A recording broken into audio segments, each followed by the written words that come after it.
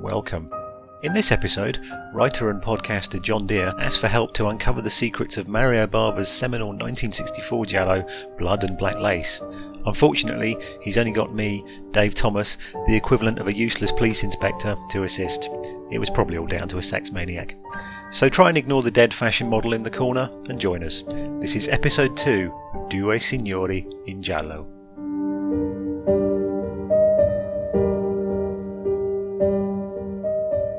A house of high fashion, a dazzling whirl of elegance, of exotic, extravagant beauties. An adventurous journey into the devastating allure of the most sophisticated women and their intimate secrets.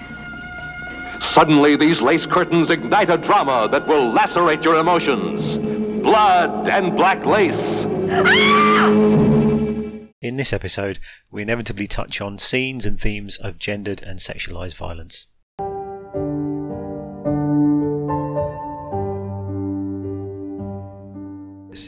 This is Bava again, but this is where all the things that people generally associate with giallo most obviously appear for the first time. Is that right? Fair to say? I would say so. This is the one. This is the first one that really looks like a giallo. The first full-length feature that really looks like a giallo. When you think of the visuals of a giallo, it's this one, yeah. Yeah, immediately after The Girl Who Knew Too Much, Bava's next film was The Three Faces of Fear, aka Black Sabbath, and one of the three segments in that is basically the first colour giallo. So there's a half-hour segment called The Telephone, which is about a woman in her apartment who keeps getting called by someone who she thinks is her a former partner, I think a former boyfriend, who went to jail because she testified against him, and he's out and he's coming to kill her. And it goes from there. It's typically giallo. Nothing is what it seems. But in the American version put out by AIP, the title Black Sabbath, that one gets quite significantly changed, because in the original Italian version, it's never stated, but there's a pretty obvious lesbian relationship, which they felt... Exactly, which they felt the need to remove. So in their version, it becomes a ghost story, and the guy who got out of jail was in fact dead, and then he comes back from the grave to exact revenge instead of from prison, so that they can use that to kind of get around the fact that the person who is actually responsible for the phone messages is the protagonist's female ex-lover, right.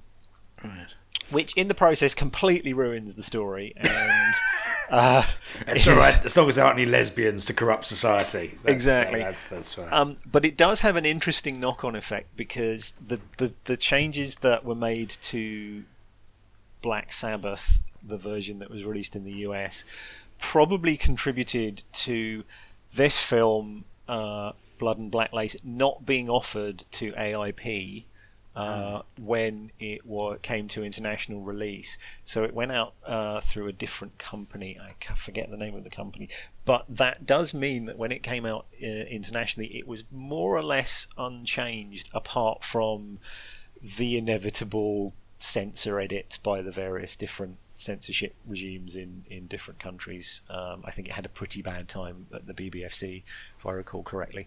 But the version that was seen around the world was, by and large, as it was intended to be seen by Bava and the producers and the writers. And that is something that then, having done that segment, plus having done Girl Who Knew Too Much, that's sort of the starting point for him to want to make a full-on, very colour film over...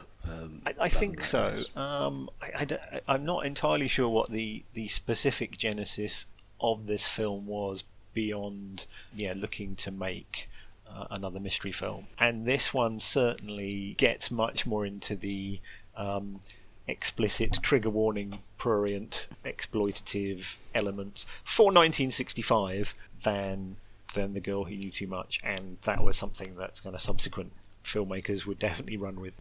But yeah, yeah, I mean, it's something. It's already very, very different from The Girl Who Knew Too Much. Just by looking at, not just because it's in colour, but you've already stepped it up a couple of notches on the horror, on the gore. It's far more tactile in terms of stabbing death. There's also some fairly brutally inventive deaths, mutilation. That make it seem more than 2 years has passed since The Girl Who Knew Too Much.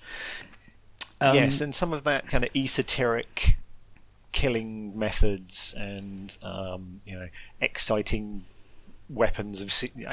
siege weapons used to kind of see people off is definitely something that is picked up not only in particularly some of the more exploitative films that came after this, but also obviously in later slasher movies.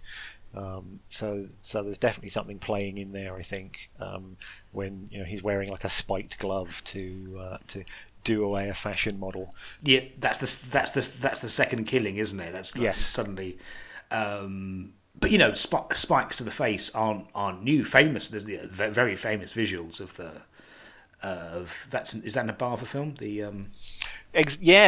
Very much so. Actually, I was going to mention that. So the spiked siege mitt or whatever it is, there's a shot of the camera looking directly at the spikes, and the spikes sort of pointing to the audience, with the light moving around it, so the shadows kind of track, and that is so much like the shot from The Mask of Satan, aka Black Sunday, from the beginning, as the mask with the large nails in it is being shoved into Barbara Steele's face.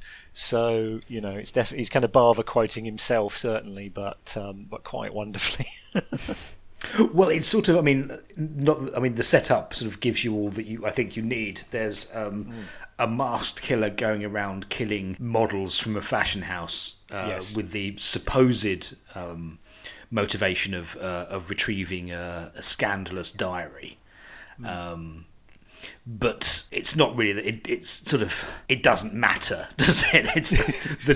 It's sort of like, do we need a MacGuffin? Not really. No. Yes. Indeed. I mean, the Italian film. The Italian title, sorry, is 6 Women for the Murderer, isn't it? Which correct. Yes. Yes. 6 women for the killer, which is pretty accurate, to be fair. That is definitely what happens. It is. I'm sort of like, I'm glad I didn't know that before I watched the film, because after the sort of, say, the third killer, third murder, I probably wouldn't have gone. Oh, we're only halfway through. To go. Yes, it's a bit like it's a bit like in The Fog, like John Carpenter's The Fog, because there is a specific number of victims that the ghost zombie lepers are trying to kill, aren't they? So once you get to like the last one, you're kind of like, okay, it's fine now. Except that sort of like it cheats, and then no one questions it, because at the end, Hal Buchan's going. They've all left, and it's gone slowly. It slowly as it arrived. It was inexorable, and it's terrifying and unstoppable. Its arrival, and it pulls back the same way. But everyone sees it coming, and there's the huge anticipation, and it similarly pulls back when the killings are done, and Hal Buchan's there going, "Well, why didn't I get killed? Phew, that was lucky." Oh no, there they all are again. Suddenly, and then they kill me. Surprise! Like, no one questions. Why do they just come back? Why do they do that? But then, if I'm now questioning the visual effectiveness for its narrative limitations, then boy, am I doing the wrong podcast. You almost kind of think that they forgot something, like sorry. I know. Keys. Yeah. Instead of keys, it's kill the vicar. Yeah. But that's in that sense, it's not a particularly gratuitous example of that as well. But nevertheless, we know that of the fashion models we meet at the start, 6 of them are going to die horribly, and whatever the reason and the machinations that play out with the characters, that will be the focus. I mean, but nevertheless, it's extremely. I think it's extremely effective. There's something I think very influential also about the visuals of the killer, because the killer is seen by the audience repeatedly in plain sight, but they wear a mask. Yes. Thinking of. Yes, and that's kind of whether it's a direct influence, but that's a very kind of German crimi thing, as we talked about the sort of German thrillers. And this actually had some German financing. So there are some German members of the cast, which allowed it to then be kind of sold as a Crimmy in Germany, and it did pretty well in Germany. So subsequent to this that Crimmy went from black and white to being shot in colour and getting that kind of garish, slightly larger than life cinematography. So its influence was felt, sort of fairly far and wide in that sense. But yeah, this has some other elements. It's interesting because we talked about how some things that are very typical to a lot of Gialli came almost fully formed from The Girl Who Knew Too Much, and how much of those were then absorbed, or it was just part of the group mind, and all of those elements were just obvious to put into a thriller, or whether it was kind of direct influence. But certainly a similar thing happens here with different elements. So you kind of have the body count murders, you have the esoteric weapons, you have the disguise, you have the raincoat, the black gloves, the hat. No one's ever sees the killer clearly. You also have someone killing off a bunch of models, which is a very Giallo trope that comes back again and again. And actually, not just in Giallo. I mean, God. Harry H. Corbett in The Covergirl Killer from 1959 in the UK is about the earliest version of that I know, but quite different tonally from this film, definitely. But yeah, it's one that comes back again and again.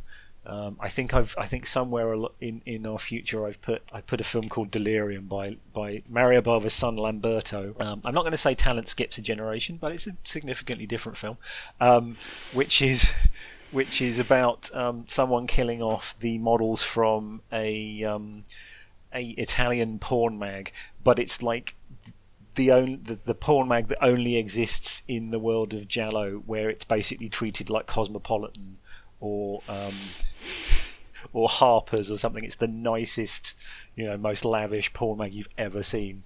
But anyway, that's getting ahead of ourselves. I mean, is it more the case that, although this is seen as sort of the starting point for those things as well, that Bava simply took a lot of what worked with The Girl Who Knew Too Much and used it again with this, with other elements? Very likely, actually. Certainly, I mean, he's certainly gone from using very distinct black and white photography to full-on colour, and it's notable that his films in black and white look incredible. Girl Who Knew Too Much looks wonderful. Black Sunday is stunning. But his films in colour also look absolutely incredible. It's one of the remarkable things about him, I think, that, and I kind of alluded to before, that you don't really ever see a bad shot in a Bava film, but this one is just like a feast for the eyes, with lots of really nice kind of, the colour red pops up, something interesting is going to happen, usually involving violence. One of the things that's added to here far more is the sort of the sadistic nature of the killings. Although we don't see too many killings in Blood and Black Lace. It's more about the killings have happened and that Nora is next.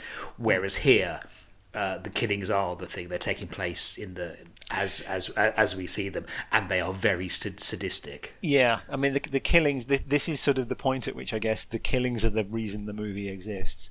And thinking about it, I guess that's because Bava had not exclusively done horror films, and he kind of remained a generalist for most of his career. So he would, he'd be doing, he did like Viking pictures and westerns and things kind of throughout his career. Although sort of towards the end of it, he tended more towards horror exploitation, if you like. But he'd been sort of most successful, I think, with horror movies. So this is really the point, I think, where it starts to cross over from this is a mystery, but the reason why you're watching it really is to see some models get stabbed. And that again is something that going forward, not immediately, because certainly around this point you are seeing stuff that's more mystery based in the other films that are coming out around the same time, but certainly going forward, and definitely after you sort of have Dario Argento coming into the picture later on, the violence is what kind of pulls you in to begin with, really. And so I think in that sense, this is where that begins. But it's a little more subtle than it would first appear. And, certainly the killings are sadistic. But Bava's having fun with the police. I think it's Silvestri, the main policeman. And you've mentioned before that one thing that defines the police in the Giallo is their incompetence. Yes, or by complete and large. unwillingness to listen. Yes. But it doesn't take much of a leap to then say that, to look at these killings, to look at how wild and sadistic they are on models, and pronounce these are sex killings, and that the killer is obviously impotent. Yes, there is probably. Sorry, I was going to say there was sort of. Although I joked in an earlier episode about, is all the dialogue written by incels. This is like what everybody is thinking. This is the assumption, the negative, particularly the negative assumptions that are being made about this film are almost being anticipated by Bava, because that's not true. And when you find out the very first victim was a man, it's just not been connected with these yet. Which gives it more credence than it might otherwise be credited with. Absolutely, and there's probably some sort of drinking game that you could play when the investigating authorities in the Giallo say it's probably a sex maniac. Right, okay. And, it very rarely actually is, because usually a protagonist will be using some kind of either established series of murders or, there's always some other motive. If it's just a serial killer or it's just a sex maniac, it doesn't really mean anything to the characters. And presumably there has to be sort of more an internal feeling about, a Sure. reason that means something. That's why we have, time with these characters, why we have dialogue with these characters. We learn, not to any great depths, but their hopes, fears, particularly their fears. So the killing has to have some significance there, and therefore the killer's identity to add to that, rather than it's just a random killer, we don't know their motives, which may be the terror for the characters, but wouldn't have a particularly satisfying ending.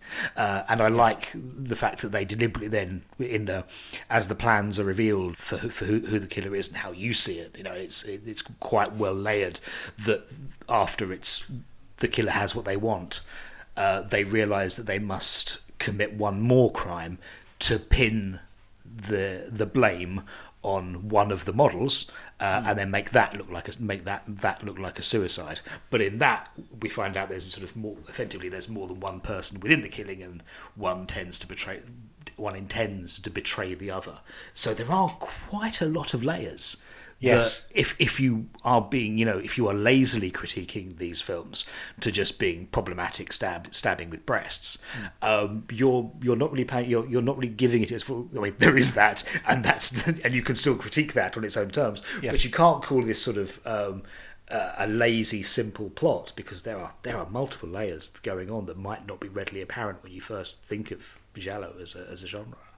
Yes, exactly. And there are later films where it is all about stabbing and breasts, and the plot is really irrelevant. But certainly the better ones, that's not the case. So a little bit of just kind of setting it up. So as you said, it's a fashion house that is run by two people. So Cameron Mitchell, an American actor, plays Massimo Morlacci, who is the I think the kind of administrator, CFO, I guess, whatever their roles are a little nebulous, of the place. Mitchell had worked with Barbara a few times. They got on very well, so he was cast in several of his films. And then Countess Christiana Cuomo, played by Eva Bartok, who is kind of the designer and head of the house. She was actually in a couple of Hammer films, believe it or not, early on. I've seen her in The Crimson Pirate. Yeah. Well, she was in she was in Breaking the Circle, which is Cold War spy thing, if I remember rightly. I don't know if I've ever seen that one. And Spaceways, which we mentioned on when I came on Birdcast with you and Howard, because that's the murder mystery with the rocket in it. Yes. Okay. Yeah. So so she had a fairly varied international career. She was. I also read. I remember that she was forcibly married to a Nazi when she was a child, but then escaped and had the marriage annulled. Yeah. So making slightly dodgy horror films in Italy was probably not the worst thing that ever happened. And it's an interesting point, actually. So this is also set in Rome, but it's a totally different Rome to much, which is all travelogue, postcard, please visit the Spanish I'm not Steps. sure I actually realised it was in Rome. No, It's you just don't. it's just generic urban environment. Exactly, yeah, sort of slightly historic. There's a bit of, quite a lot of sort of the Gothic horror edge to it, just because everything is sort of in big old manses, with the exception of I think a couple of the characters have got sort of quite a modern apartment, but everything else is sort of lots of mouldings and big fireplaces and shadowy corners and things. So it's Bava had immediately before this had made The Whip and the Body with Dalia Lavi and Christopher Lee, which is one of the great Italian Gothic horrors. So I guess he was just in that little bit of mindset. But yeah, so within the fashion house, as you say, someone starts killing off the models ostensibly to get hold of a diary that the first victim had written and had put in sort of revelations about what was happening to various of the others. And because all of them are mentioned in the diary in some form, it appears it could be anyone who is responsible for the killings. And there are some. There are a lot of female actors whose purpose is really to end up as an attractive corpse. Although interestingly, most of them actually, generally they do have sort of slightly better characterizations than in some films of the type. I don't think anyone, with the exception of the last victim of the killer proper, so Tao Li, who's played by Claude Dantes, doesn't really do much except die. But I think most of the others actually have, some like a little bit of backstory and a little bit of character development before they are shown in their underwear with spikes sticking out of them or whatever. Oh, good. It's that kind of genre. But it also contains a very, very striking colour palette, doesn't it? Which will become a stock in trade of the Giallo. Yes. But is that something you can pin down to this film and Mario Bava in particular, or was that sort of more widely coming in now that Italian films were being made in colour? I think there are. I think there is some influence. I wonder how much of it, because as I said, this kind of led to the Krimi being switching to colour, and I think potentially there's kind of almost like stealth influence of thrillers becoming more colourful generally. So Dario Argento swears blind that he was not influenced by Mario Bava, to the point where I almost think he's protesting slightly too much. Because as someone who worked in the film industry as a writer, but was also a film critic, he would have seen this. So I think elements of that are probably playing into subsequent films. I mean, one of the big things that happened after this came out was, so this was 65, 66 was Blow Up. Right, which obviously is not specifically a giallo, but a mystery that is centered within the kind of pop culture and the swinging 60s. And I think that is very influential on certainly some of the stuff like The Sweet Body of Deborah and the Carol Baker Lindsay films, where it is full on pop art explosion.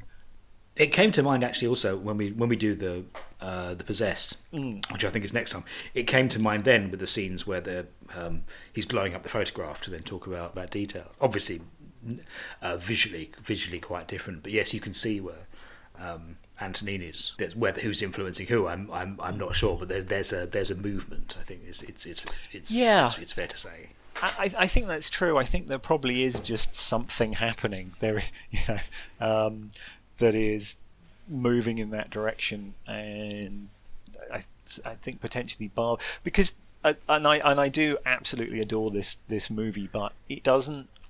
It still has a certain slight, quaint isn't the right word, but it still feels like of a slightly earlier era than certainly the kind of later 60s Jally, where there is always a pivotal scene in like a crazy disco nightclub. And the fashions in this movie, and it takes place in a fashion house, are very elegant. They become increasingly eye-watering as the genre goes forward. This one doesn't have Carol Baker in a lime green bodysuit. We'll get there. It's a little more classic in its in its style. So so I don't know, and as I mentioned previously, Bava had been in the industry for a long time at this point. He was into his 40s, maybe even his 50s by this point. Tim Lucas would know exactly, but we can't afford him. So he's of an earlier generation than a lot of the directors who followed. So yeah, there is that. I think that, and you actually see that in some of his later films, and certainly his later Jally, where he kind of seems a bit wrong-footed by trying to do the crazy pop, disco stuff. That he's clearly not comfortable with. It's not really his comfortable place. And again, those films have still have stuff to recommend them, but he doesn't feel as sure-footed as he does here. When because this is just from it opens with that wonderful shot of the sign for the fashion house in a rainstorm, and the sign falls off, and that pretty much tells you everything about the film right there. It's like, is this too on the nose? Is this too on the nose, Mario? Yeah. No. Yeah. There is more on the nose than fools on your nose on the fashion house, breaking your neck. Yes. On the way down. It has a very international cast. It's not, there's, as you said, there's Germans. I mean, Bartok was a nationalised Brit, and you mentioned Cameron Mitchell, who's an American. There's yes. Mary Arden is in it as well, and someone who I recognised from The Terminator, who now I can't remember. Harriet Medin's in it. Harriet Medin. Who did a lot of. So did a fair amount of movies in Italy. She's in a couple of absolutely fantastic Gothic horrors, Ricardo Freda Gothic horrors, The Horrible Dr. Hitchcock and The Ghost, and she's in The Horrible Dr. Hitchcock. Oh, yes, Jesus, that's yeah. But then subsequently is in Death Race 2000. So she is certainly someone you will recognise from the cult era, and she was in a couple of other Bava films as well. She was in Black Sabbath and The Whip and the Body. So he was someone clearly quite enjoyed working with. And then so Dante DePaulo, who plays Frank, the dodgy, drug addicted antique dealer. Yes. There's a strong element of like he's like a cocaine addict, isn't he? And there's which the police seem to want to use as sort of as a stick to sort of get him to do what they want, which is quite liberal of them. If there's a guy who's dealing cocaine in Rome, I'm sure. Yes. Well, we need to. I'd rather get you for murdering women, but And Dante DePaulo we just saw in The Girl Who Knew Too Much, because he's the reporter, the down and out reporter who the one is featured in that, and George Clooney's uncle apparently. Wow, who's that? Yes, he was married to Rosemary Clooney for a while. So good lord. So it's all connected. And one face that we will see time and time again is Luciano Pagozzi, the Italian Peter Lorre. Okay, right.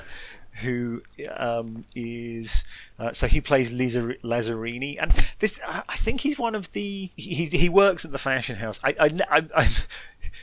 My knowledge of how a fashion house works is minimal. I'm not sure it's vastly less than the folks who made this movie, because there are a lot of people who are in the fashion house who are just they're doing things occasionally, poking at dresses and stuff. Yeah, so. I'm not sure I see anyone actually sewing. It's not. No. I mean, my knowledge of how Fashion House works generally is limited to I've watched Phantom Thread,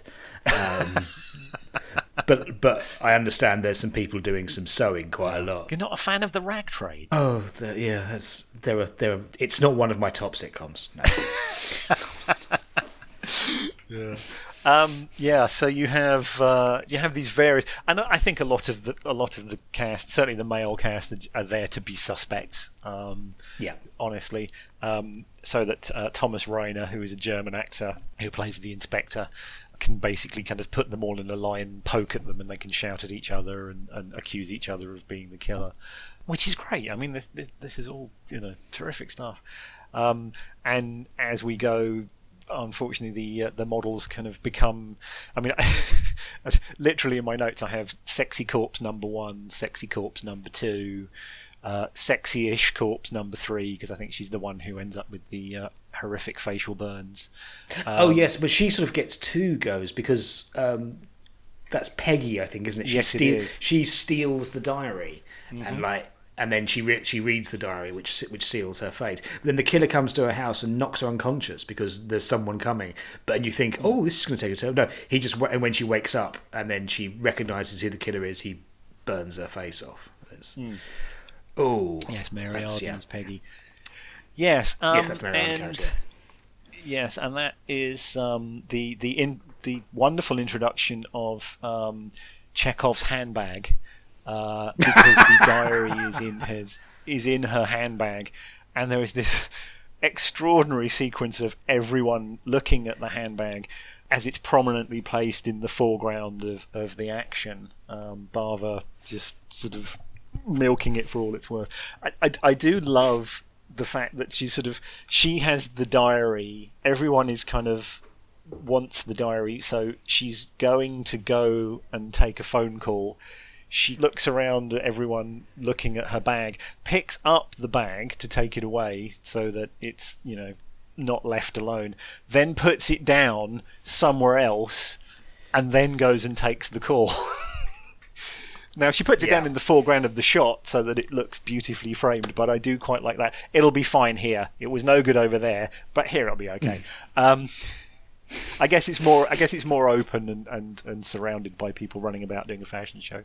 And yes, there's a lovely little bit there where the telephone is bright red, which is the same phone that was actually in the sequence in Black Sabbath in the telephone segment even. Yes, I've heard some. I think it was even a contemporary review at the time. So Italian cinema, there's this thing about phones. So kind of early crime and kind of noirish films in Italy were referred to as black telephone movies. Right. Yes. And then under the under the fascist regime, where such things were not really considered proper, they developed what became known as the white telephone movies, which were kind of stories about well-to-do popular rich people, and so they all had white telephones. And I believe as I said, I believe there was a contemporary critic that said that Bava had started the red telephone genre, which is actually not a bad signifier for a giallo, really.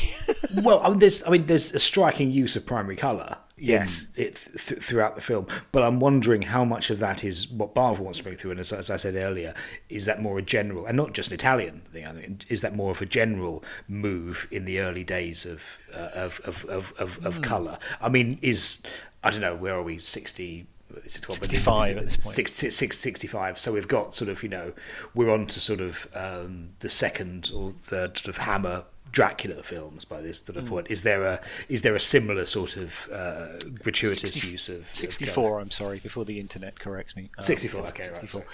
So I don't know the equivalent.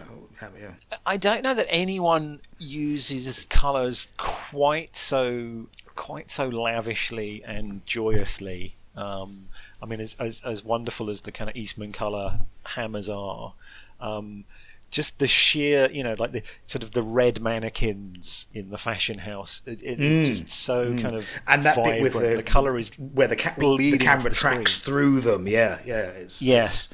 So it's really and the way that Bava loved coloured gels, so everything, there isn't really a background or even a foreground often where there is not sort of some kind of colour intervention that's not happening actually on the scenery or the character. It's something that's been added. Actually, but just thinking about the sort of the pop art of the mannequins that they use, probably, I mean, I assume this is just deliberative, the art direction of the film is anything generally to go by. But what we were saying earlier about I said classical, but I probably like in the interiors are quite baroque in terms of the fireplace and the ornaments. That sticks out as the fashion place, as something where even if the fashions themselves are not the most modern, the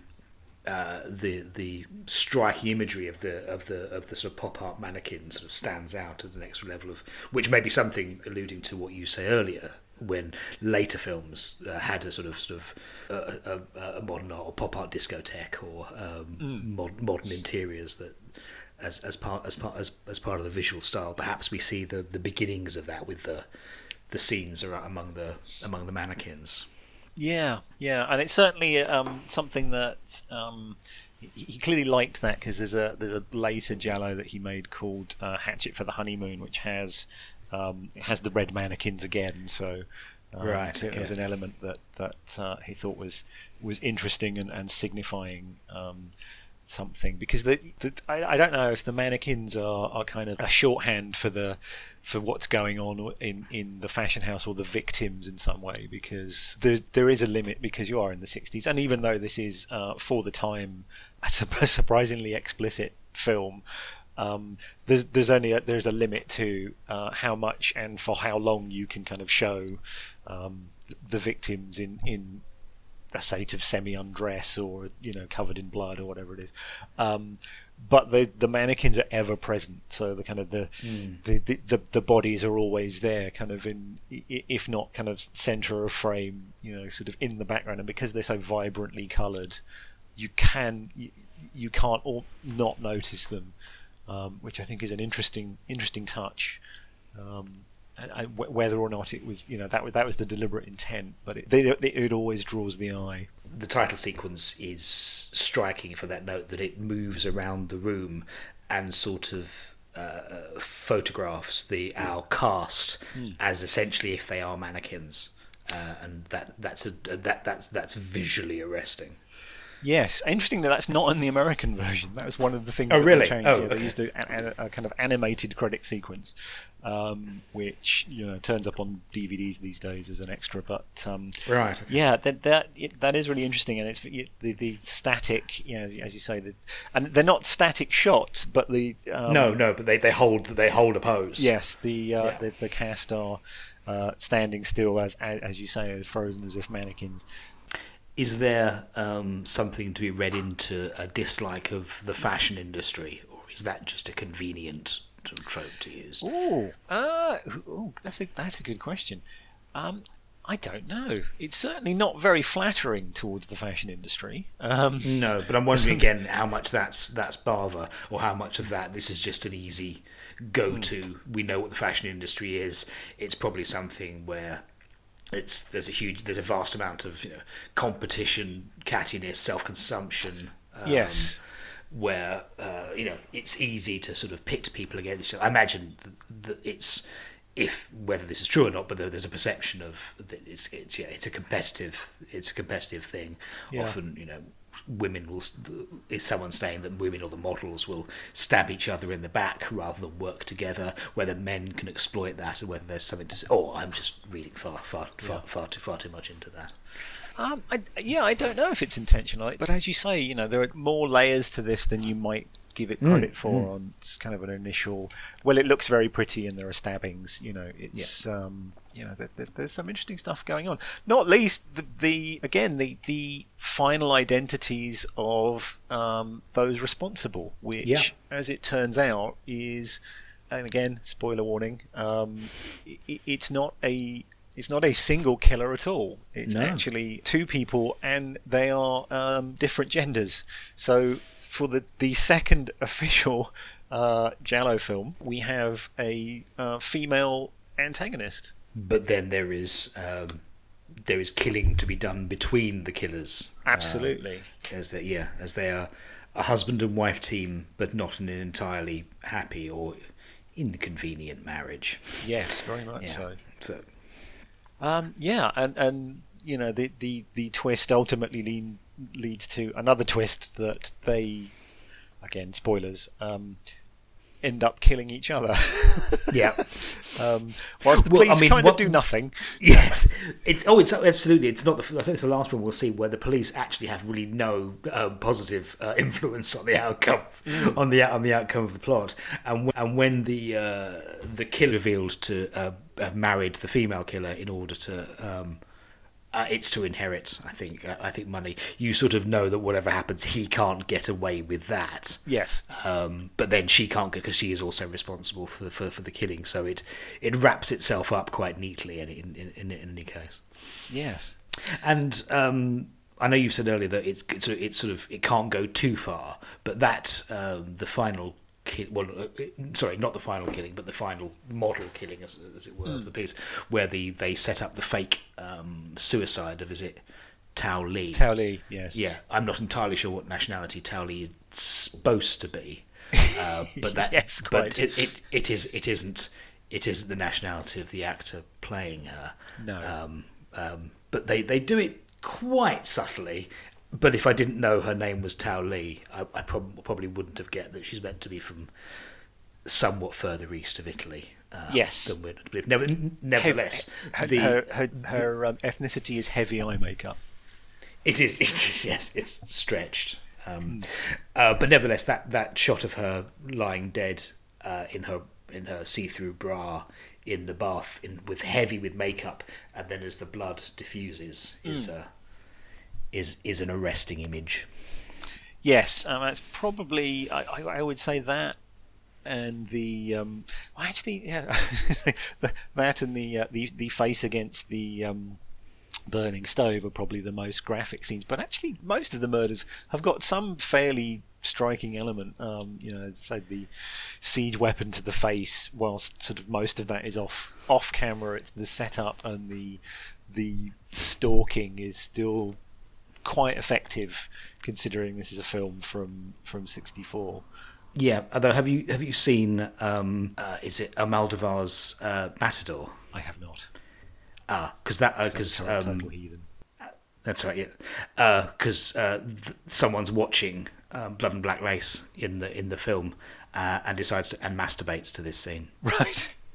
Which in some way is infinite. I mean, not that Almodovar isn't a problematic director in his own right, but that's, I think, far more problematic than anything that actually happens in this film. But that's another story. Well, anyway, there is no doubt that the continuing popularity of certainly Italian exploitation and exploitation in general is because it does have, a melding of the violent and the erotic, shall we say, and certainly I think it's probably fair to say in this movie, but definitely many of the films that followed, those scenes are being done specifically to titillate. So I guess Almodovar is commenting very much on that. And, the fact that this is tame compared to what came later, doesn't kind of take away from the fact that at the time it must have been really quite shocking to kind of see that in what otherwise, appears to be, it was not an expensive film. Famously, Bava complained that he didn't have a dolly; he had a little child's red cart to pull the camera along on. Oh my god! Because for all of those amazing tracking shots, it's a little child's toy basically. But it doesn't look cheap because that was much like Bernard Robinson and Terence Fisher and the folks at Hammer and Roger Corman at AIP. Bava could take not very much and make it look expensive. So this doesn't look like a cheap exploitation movie, but it absolutely, there are cheap exploitation elements within it, which, given the genre we're talking about, is certainly a draw. And it would be disingenuous of me to say, one of the reasons why these, I like these movies is because they have those elements. What was the overall reaction to the release of Blood and Black Lace? It was generally reasonably successful, I believe. So it did moderately well. It certainly, as I said, it was successful enough in Germany that that kind of subsequent Krimi films ended up being shot in colour. But then, I guess, given the time period, things were moving towards colour anyway. But yeah, it wasn't like a massive international success, but it was certainly successful enough, and more successful, I think, in Italy than The Girl Who Knew Too Much. In terms of international releases, I know you said it was obviously there was the German release as well. AIP wasn't doing Bava by this stage, were they? No. So I think probably on the basis of the aggravation that he had with them kind of messing around with his previous films, and certainly I know that he was not really very happy with the treatment that they gave Black Sabbath, because not only did they change the Giallo segment to being a ghost story, which is ridiculous, they actually switched the order of the stories around to put the one with Boris Karloff, which in the original version is in the middle. They put that at the end, which presumably is because the American audience would know who Boris Karloff was, so they wanted him to wrap things up, I guess. But there's a very distinctive and deliberate kind of ramping up in each story as to, the first one's quite scary, the second one's scarier, the last one is terrifying. So if you move it elsewhere in the film, then the kind of narrative, the build of tension just doesn't really then work.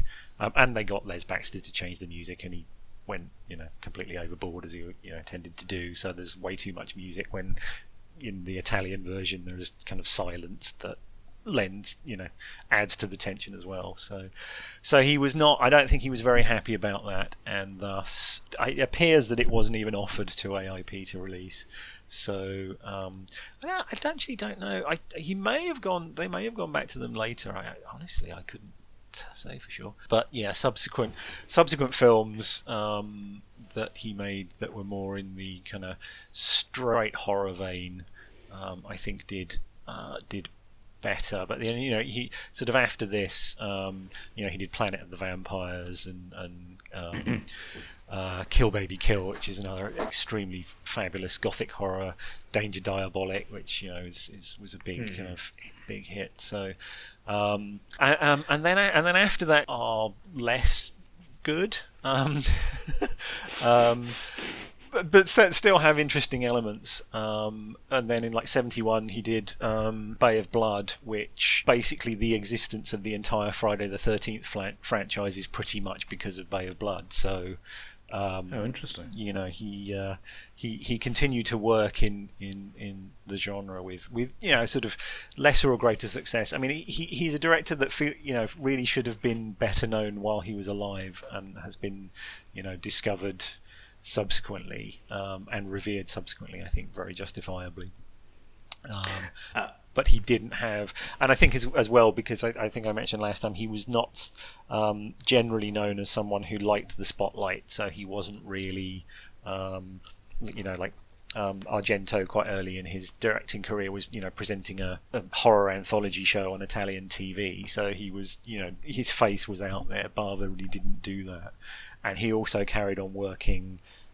Even though he was a director now, he carried on working as a cinematographer and doing effects and things for other people's movies, which it's kind of been thought probably didn't do his career any good, because he was sort of still kind of seen as someone who was working, a jobbing artisan rather than an extraordinary visual stylist and amazing kind of creator of tension necessarily while he was alive. So it's well received in certain areas, not as well received, particularly in Italy, as you said, although in Germany. But it's now sort of the go-to starting point. Woman Who Knew Too Much, notwithstanding, as the beginning of Giallo. When did that legacy become apparent? Is it a fairly recent thing, or is this if Giallo now takes off after, say, Argento's time, when was this reassessed? Yeah, as I one mean, of the birthplaces? He certainly started gaining acclaim because I guess a lot of these films were kind of seen on TV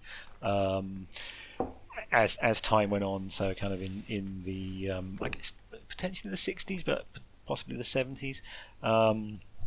So not too far after they were. Yeah, I think so, and you know, I mean, and obviously in horrible pan and scan versions with the color grading all wrong. But you know, I mean, the thing with Bava is he was celebrated by other filmmakers. So you know, Scorsese is a huge fan. Right. You know, Tim Burton, you know, basically spent his entire career, you know, lifting bits from Black Sunday. The definitive work on Bava's kind of life and career is Tim Lucas's book All the Colours of the Dark, which I know is a giallo that he didn't make. Yes, confusingly enough. Yes, but I know what he's talking about in terms of the you know, Bava's use of colour, and you know, particularly in sort of horror and thriller subjects.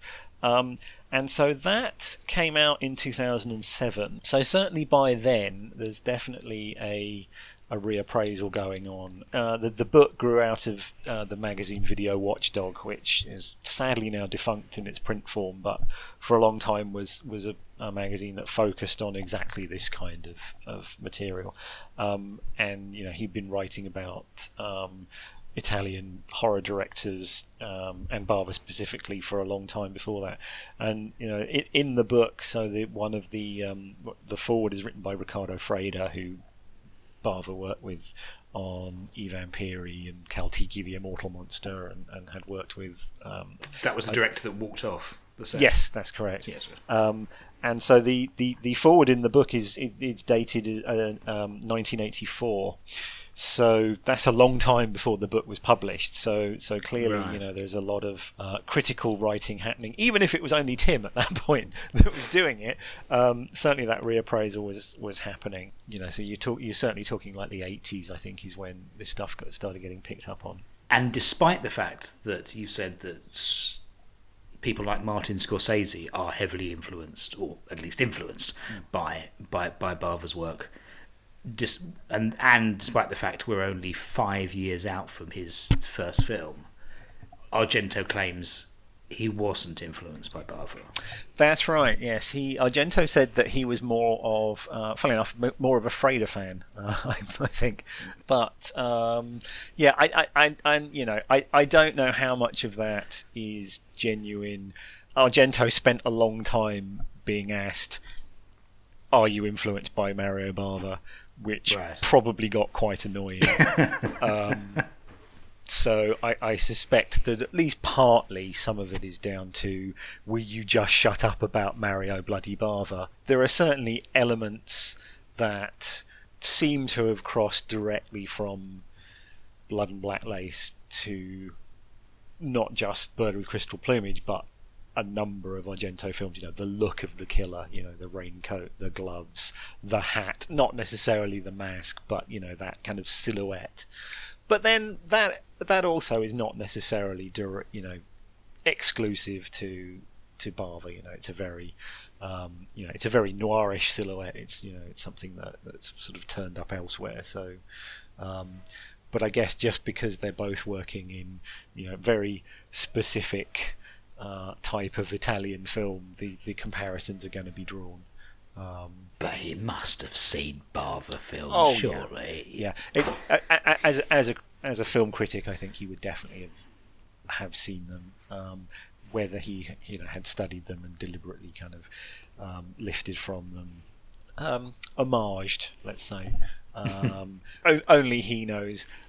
Umberto Lenzi, who notable for several extremely good gialli with Carol Baker and some slightly more iffy ones without, and lots of Italian action films and a couple of cannibal movies.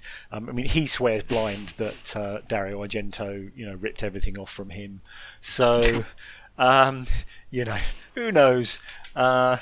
But it's an interesting conversation to have. It is a conversation we will have. Absolutely. We will be covering Burb the Crystal Plumage and Argento, but not for a couple of episodes yet.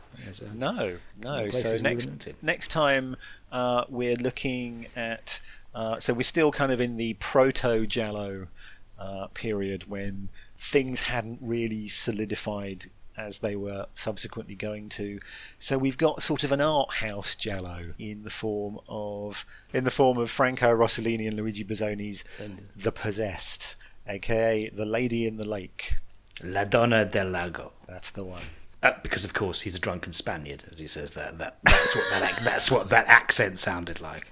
That will be the first and last time I attempt to say a Giallo film in its Italian, with its Italian title. But yes, anyway, let's until next time.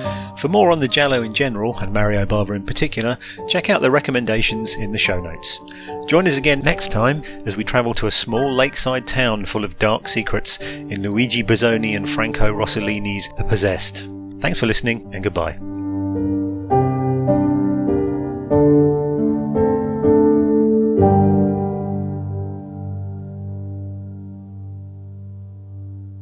You can clear quite a lot up in the edit there.